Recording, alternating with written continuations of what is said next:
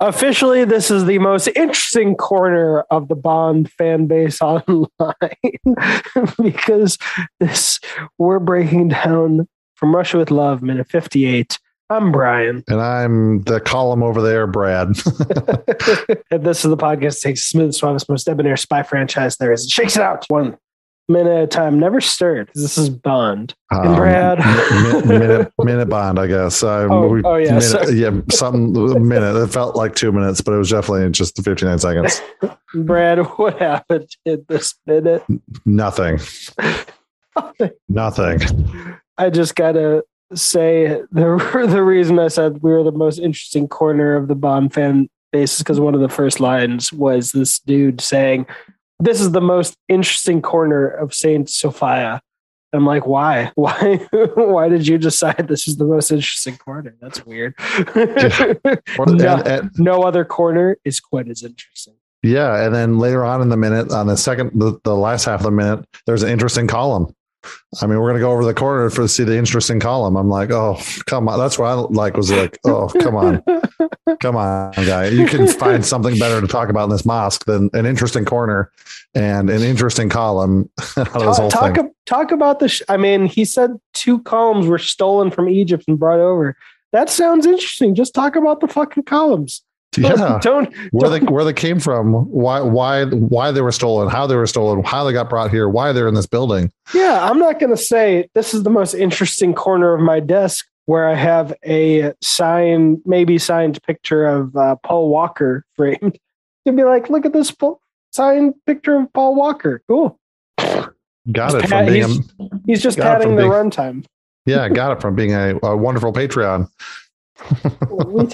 Why do we have time to just fuck around in these minutes, but not enough time in a less expensive setting with a significantly smaller amount or number of actors? And I'm talking about the sex scene. We don't have time to waste there, but we have time to waste here.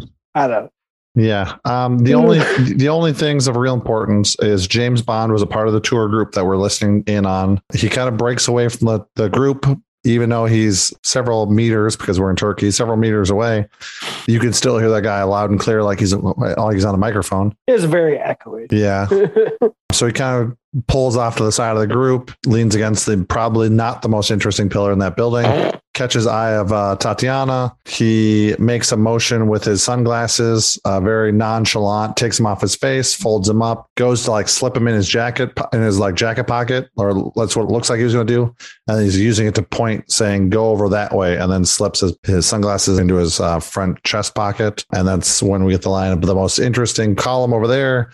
And then the minute kind of ends as James Bond starts walking over to one of the sides. Yeah. But this minute realistically has nothing to do with James Bond or the production of the movie or anything else outside of James Bond for 3 seconds using the sunglasses to point nonchalantly over in one direction, put him in his breast pocket, and start walking that way.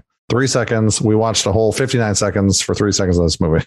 Yeah, it's strange because the person that he's walking towards right at the end of the minute, I'm like, is this the guy that was trailing Tatiana? But then the positioning is confusing to me. But mainly there was a good few seconds when Bond broke away from the group that I was like, oh shit, Leiter, he's back. He's straight. While it was a very, very wide shot, he kind of looked like he had those alien looking glasses that Leiter had in the last one. I don't remember if Leiter's in this movie or not. Good. I don't want it spoiled.